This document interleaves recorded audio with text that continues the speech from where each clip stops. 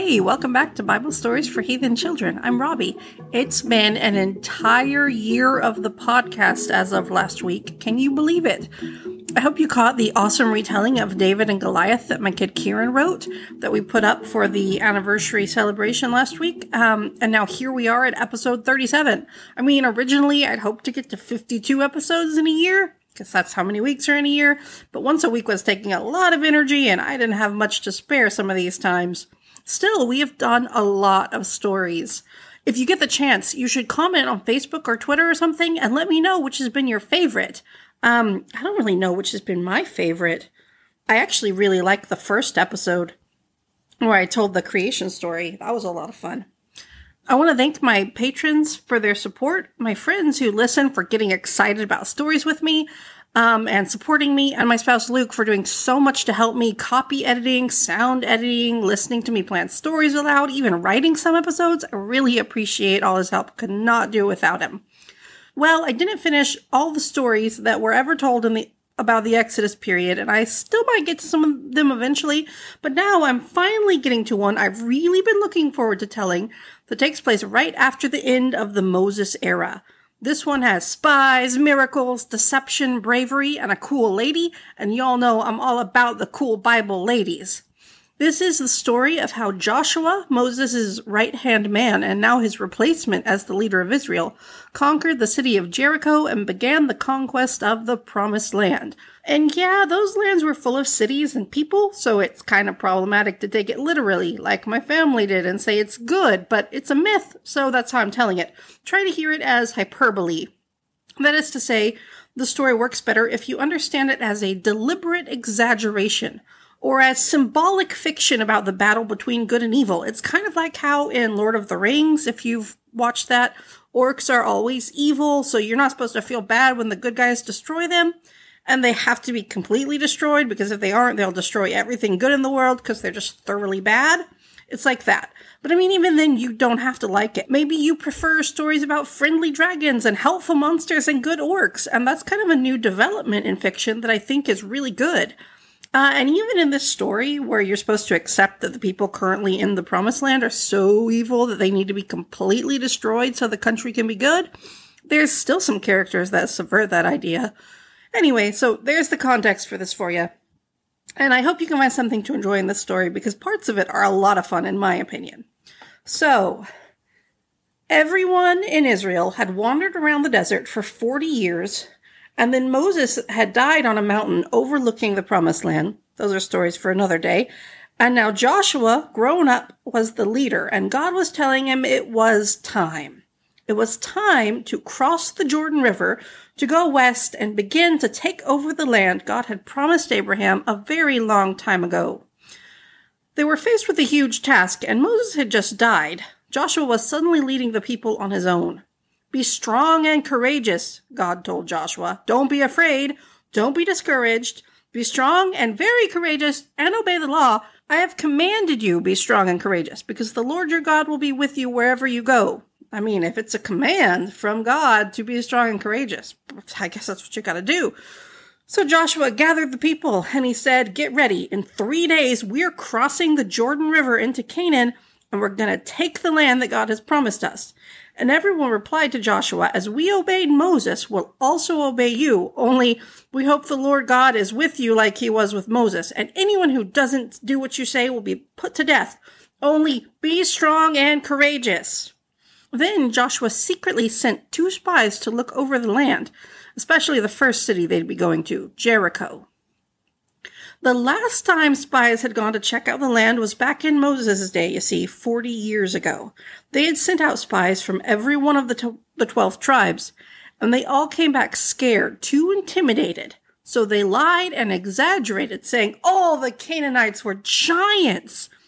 Every person was a giant, and they could never take over the land. Only one spy, Caleb, kept his head and said, we can do it. But the people refused to go. Because of the spies' message, they were too scared to cross the Jordan and try to take over Canaan like God told them to, so God cursed them to wander the desert for 40 years until the generation that was adults when they left Egypt all died off. And then God killed all the spies who scared everyone except Caleb was allowed to live. Joshua and Caleb were the only elders left in Israel when they got ready to cross the Jordan River. So anyways, this time Joshua just sent out 2 trusted men to spy out the land, and he's done it in secret, so if they don't have an encouraging report, he'll be the only one to know. And the spies went to Jericho, this big city with a wall all around it to protect the people, and they stayed with an innkeeper lady named Rahab. And the king of Jericho sent men to Rahab and said, we heard there's some spies from that big encampment of Hebrews across the Jordan, and we think they might be here. And she said, oh my goodness, I did see 2 strange men. Is that where they were from? I had no idea. They're not here anymore. They left when the gate closed in the evening. Go quickly. Maybe you can catch them. But the spies did not leave the city. Rahab had hidden them under some stuff on her roof. So the city guards, not seeing any strange men in Rahab's inn, left out the gate of the city looking for the spies. And then Rahab went up to the roof to talk to the 2 spies. She said, I know your God's giving you this land. We've all been afraid of this day. We've been afraid all our lives. We heard how you crossed the sea on dry land when you came out of Egypt. We heard about the battles you fought in the desert and what happened to any kings who tried to stop you. Our hearts melted in fear. Our courage failed because of you, because we know your God is the strongest God on earth and in heaven. So swear to me that you will let me and my family live when you conquer the land, because I've saved your lives. Swear that you will spare the lives of my parents and my siblings and their families. Our lives for your lives, the men told her, and they gave her a piece of scarlet red rope. If you keep our mission a secret, we will spare you. But tie this red cord in your window, and everyone you want to protect must be inside your house. The red cord will be the symbol for us to pass over your house and spare everyone inside when we come to take over the city. Don't let anyone go into the street when we come. If they aren't inside the house with the scarlet cord, we won't be held responsible for their deaths. So Rahab agreed, and then she let the men out of the city over the wall by throwing a rope out the window. And they climbed down, and she watched them leave, and then she tied the scarlet cord in her window and waited. The 2 men crossed the Jordan River, wading carefully through floodwaters. Back at the camp, the spies reported to Joshua, the hearts of everyone in the city are melting in fear because of us. And that's like good news. The next morning, Joshua sent men through the camp telling everyone, make sure your bodies and hearts are clean because we'll be following the Lord God's holy ark of the covenant. And God's going to do some amazing things, so be clean. But even so, don't get too close to the ark or you'll die. So they went. And a few men, priests, carrying the ark, that big golden box, went ahead of them to show the way. And if you don't know about the ark, that was in episode 34, but basically it's just this really fancy, ornate, sacred casket that the Lord God's presence rested on, and some very special items, some sacred artifacts were inside it. Anyway, so they carried the ark, and it was spring, and the Jordan River was at flood stage, full from the spring rains. It was running deep and wide and fast and noisy, and the priests carrying the ark stepped up to the river. And they stepped forward, and the 2 priests in front got their toes just ever so slightly wet, and all the people were behind them watching, the whole nation, thousands and thousands of people. And as soon as the water touched those priests' toes, the water just stopped. That river running at flood stage, it stopped. And it retreated. It went back up. It piled up upriver. And then the water on the other side kept flowing down the river. And the Jordan River dried up. And the priests stepped into the river and stood there on dry land carrying the ark. Everyone crossed the river in front of them. And the sacred ark of the covenant was between them and the growing pile of water as it got taller and taller. And the entire nation crossed the river on dry land. Sounds familiar, maybe. If you've listened to the Exodus stories, maybe you've spotted some other parallels or echoes, I wonder. I've seen a couple. Anyway, after they got across the river, everyone crossed by on dry land in front of the priests. And then Joshua sent 1 leader from each of the tribes back to the riverbed to grab 1 large stone. And they carried their stones, big, heavy stones. They must have been strong guys. They carried the stones on their shoulders up to the riverbank out of the way of the flood water when it would come back. And Joshua told them how to arrange them, and they set up these stones as a memorial. One day, Joshua told the people, your children and their children and their children will ask you, what are these stones doing here? What do they mean? And you will tell them, that the waters were cut off, and the rivers stopped running because the ark of the covenant of the Lord passed in front of them, and Israel crossed the Jordan on dry ground. And these stones were collected from that river bottom. And when you see these stones, you will always remember this story and pass it down forever. And then Joshua called the priests carrying the ark out of the river, and as soon as they were out of the way, the water came rushing and splashing back into place, and everyone was in awe of Joshua. They had heard the story of Moses parting the Red Sea, and they knew the Lord was with Joshua like he had been with Moses. They camped out in Canaan and prepared to take over the land. One night Joshua saw a man with a sword drawn. "Are you for us or for our enemies?" he challenged him. "Neither," said the man. "I have come as the commander of the army of the Lord God." And then Joshua was like, "Oh, I know the Lord God." And he fell down to the ground in reverence to the messenger and said, "My Lord, I'm your servant. What message do you have for me?" "Take off your sandals," said the messenger, "because where you're standing is a holy place." I wonder if Joshua had heard the story of when Moses first met the Lord God in the burning bush, and the voice in the bush told him, "Moses, take off your sandals, for the place where you are standing is holy ground." And maybe Joshua got really excited, like, heckin' yeah, it's my sandals moment, just like Moses. So here he's up and takes off his sandals. And the text interrupts the narrative here to inform us that not only was Jericho shut up in a big wall with a sturdy gate, that gate had stayed locked. The city was completely locked up on account of the Israelites hanging around, and no one had come in or out in like days. My spouse Luke says it's like in a heist movie when they tell you all the defenses that the guys are going to have to bypass or hack or fool or fight their way through to get to the treasure. It's like that. And next we know the Lord's speaking to Joshua, and he says, "I have given Jericho to you." And then he tells us everything that's about to happen and the rules they have to follow and the outcome they will get. And it actually goes according to plan. Not at all how it would go if this was a heist movie or any modern adventure story. So I'll just tell you the plan as it unfolds because there's more drama that way. But if you remember Gideon or perhaps the story of Deborah, you know God likes convoluted magic battle plans. So it's going to be good. So anyways, Joshua has his marching orders from the Lord God, and they are literally marching orders. Every able-bodied man who can fight lines up in their armor, holding their weapons, and in front of them are priests carrying the ark, and in front of them are 7 priests holding trumpets made of ram's horns, and they're constantly playing them, and then they march. They march up to the city, the whole host of men, thousands of them. They're all silent except for the sound of marching and the 7 trumpets. And I think maybe the trumpets like keep time so everyone can march together like a marching song. That's what I've always pictured. Then when they get to the city, it's all walled up and everyone inside is like really scared because the Israelite army has finally showed up. But they don't attack. Everyone inside waits nervously and the army just marches around the big wall that surrounds the city. They march silently and the trumpets blow. And when they've completed 1 lap around the city, they march back to camp. The next day, they march up again.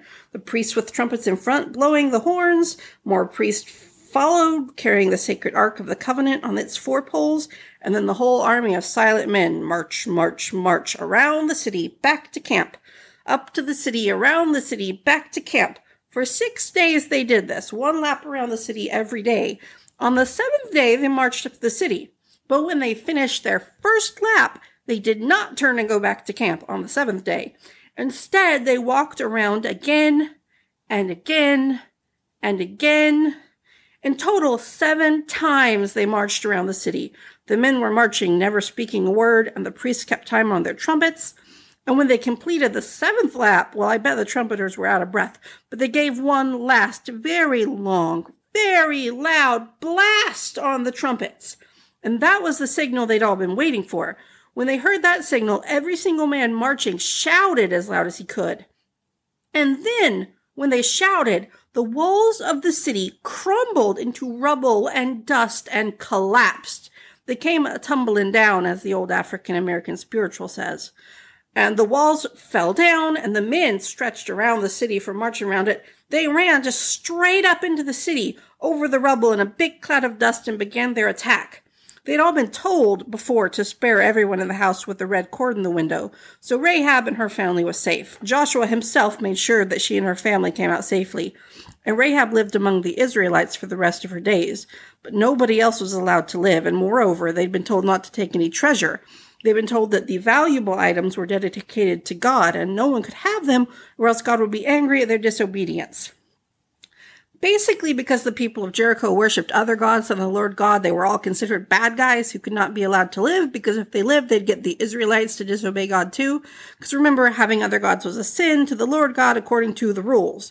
So the whole book of Joshua is about getting rid of those people. Rahab was allowed to live, though, because she believed in the Lord God. Anyway, after the battle, or massacre might be more accurate, nobody survived. The Israelites burned the city, and Joshua stood over the ruins, the broken stones of the city, and pronounced a curse that anyone who ever attempted to rebuild Jericho would be cursed and his children would die. And Joshua became famous throughout the land, and everyone in Canaan was afraid, but the Israelites were all really excited.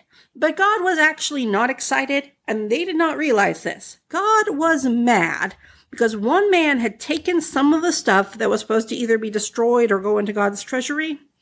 One person took the devoted treasure they'd been told not to take. Remember that in these stories, obedience to God is good, and disobedience is an evil so deadly it must be wiped out? Disobedience to God was called sin, at least in the Christian tradition. That's the definition of sin. But the Israelites didn't know that one man had sinned, and they didn't know God was totally angry at the entire nation because of that. So, still excited from their astounding victory, Joshua sent spies to check out the nearby city of Ai, and the spies said it wasn't a very big town. The spies said don't even bother to send the whole army, just send like a couple thousand, and they'd still vastly outnumber the city. Plus, they just destroyed Jericho, a much bigger city. So they were very confident, and Joshua sent men to attack with a relatively small force, except somehow the small force of armed men in Ai turned them back, killed a few of them, and ran the rest of them down off the mountain. And then everyone was afraid. They lost all their confidence. The text says their hearts melted like water. They were not feeling strong or particularly courageous. And Joshua was bewildered, confused, humiliated, probably angry. He fell down on his face to talk to God. "Oh Lord, if only we had stayed on the other side of the Jordan River. Why did you bring your people here only to have them defeated? Now all the nations will hear we've been defeated, that we're easy to defeat, and they will not be afraid of us. They'll come to crush us. Then your people will be wiped out. No one who worships you will be left, and then what will you do to defend your own name?" Because Joshua knows what's God's priorities are here. And God just says, get off your face. Israel has sinned. They broke the agreement I made with him, which I explicitly told them not to break. Somebody took some of the things devoted to destruction, which I said not to take. So you can't stand against your enemies because I have made you vulnerable to destruction. So God told Joshua to make the people consecrate themselves, make themselves holy and clean, so they'd be clean, and then they must get rid of the things that were supposed to be destroyed and get rid of the person who broke the rules.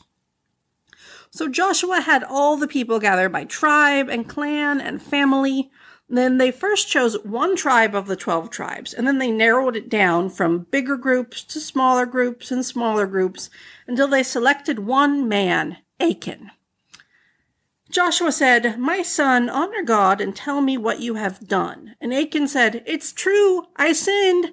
I took a beautiful robe, and there was some gold and silver, because I wanted them, and I took them, and then I dug a hole in my tent, and I hid the treasure. I have sinned." So Joshua's like, wow, that's all this is because you just couldn't keep your hands off the treasure. So he sent messengers to dig up the items Achan had taken, and then they arranged it all so that the Lord could see that they had found all the treasure and that they were taking care of the sin. Then Joshua said to Achan, "You brought trouble on all of us, and now the Lord God will bring trouble on you." And then the nation killed Achan and his children and his animals, and they burnt the bodies in a pile along with the stolen treasures and Achan's tent and everything he owned. And I'm sorry to say that children were considered property like a tent or some clothes. So that was a justification there. And then they piled a bunch of rocks over the ashes of everything they'd burnt. And they named the place the Valley of Achor, which means the Valley of Trouble. And that's what they called it for many years after. And when they said the name of the place, they remembered the story, how one man got them in trouble with God. And then God told them, the Israelites, to go back and battle Ai again, only this time they actually could keep the treasure they found, which I think is kind of ironic. So they set up this plan. They made it look like they were attacking again, and they sent some of their guys up, marching up to attack, and then the soldiers of Ai were like, "You're back again, we already fought you off." So they came chasing them out, and then the Israelites ran, and Ai, the king of Ai, and all the soldiers are like, "Ha! Just like last time, they're running from us." So they go chasing after them, except this time it was a trap. The Israelites had set up an ambush of thousands of men in hiding. So as the men of Ai chased the Israelite army, they left the city undefended. And the men waiting in ambush headed in to take the city, and they set it on fire. The whole city, they set it on fire. And the Israelites, who were pretending to be routed, who were pretending to be running away in retreat, when they saw the smoke from the fire, they stopped running and turned to fight. But the city was already destroyed. The city was destroyed, and then the army and all the people were destroyed. And then Joshua built an altar on a nearby mountain and assembled all the people. Then Joshua read to them the entire book of the law, every word Moses had recorded about God and the Exodus and the rules they must follow, everything their fathers had agreed to do. He didn't leave out a single word. And everyone, adults, children, and foreigners living with them, heard the whole story. And then they all resolved, to be better than their fathers in obeying the Lord God. And that's all for today from the first part of the book of Joshua. I'll be back in 2 weeks with some stories from the book of Daniel, which is like a totally different period of the Old Testament, but also a lot of fun. Thanks for listening to Bible Stories for Heathen Children. Our theme music is Wholesome by Kevin MacLeod, licensed under Creative Commons by Attribution. Until next time, shine on, Star Child.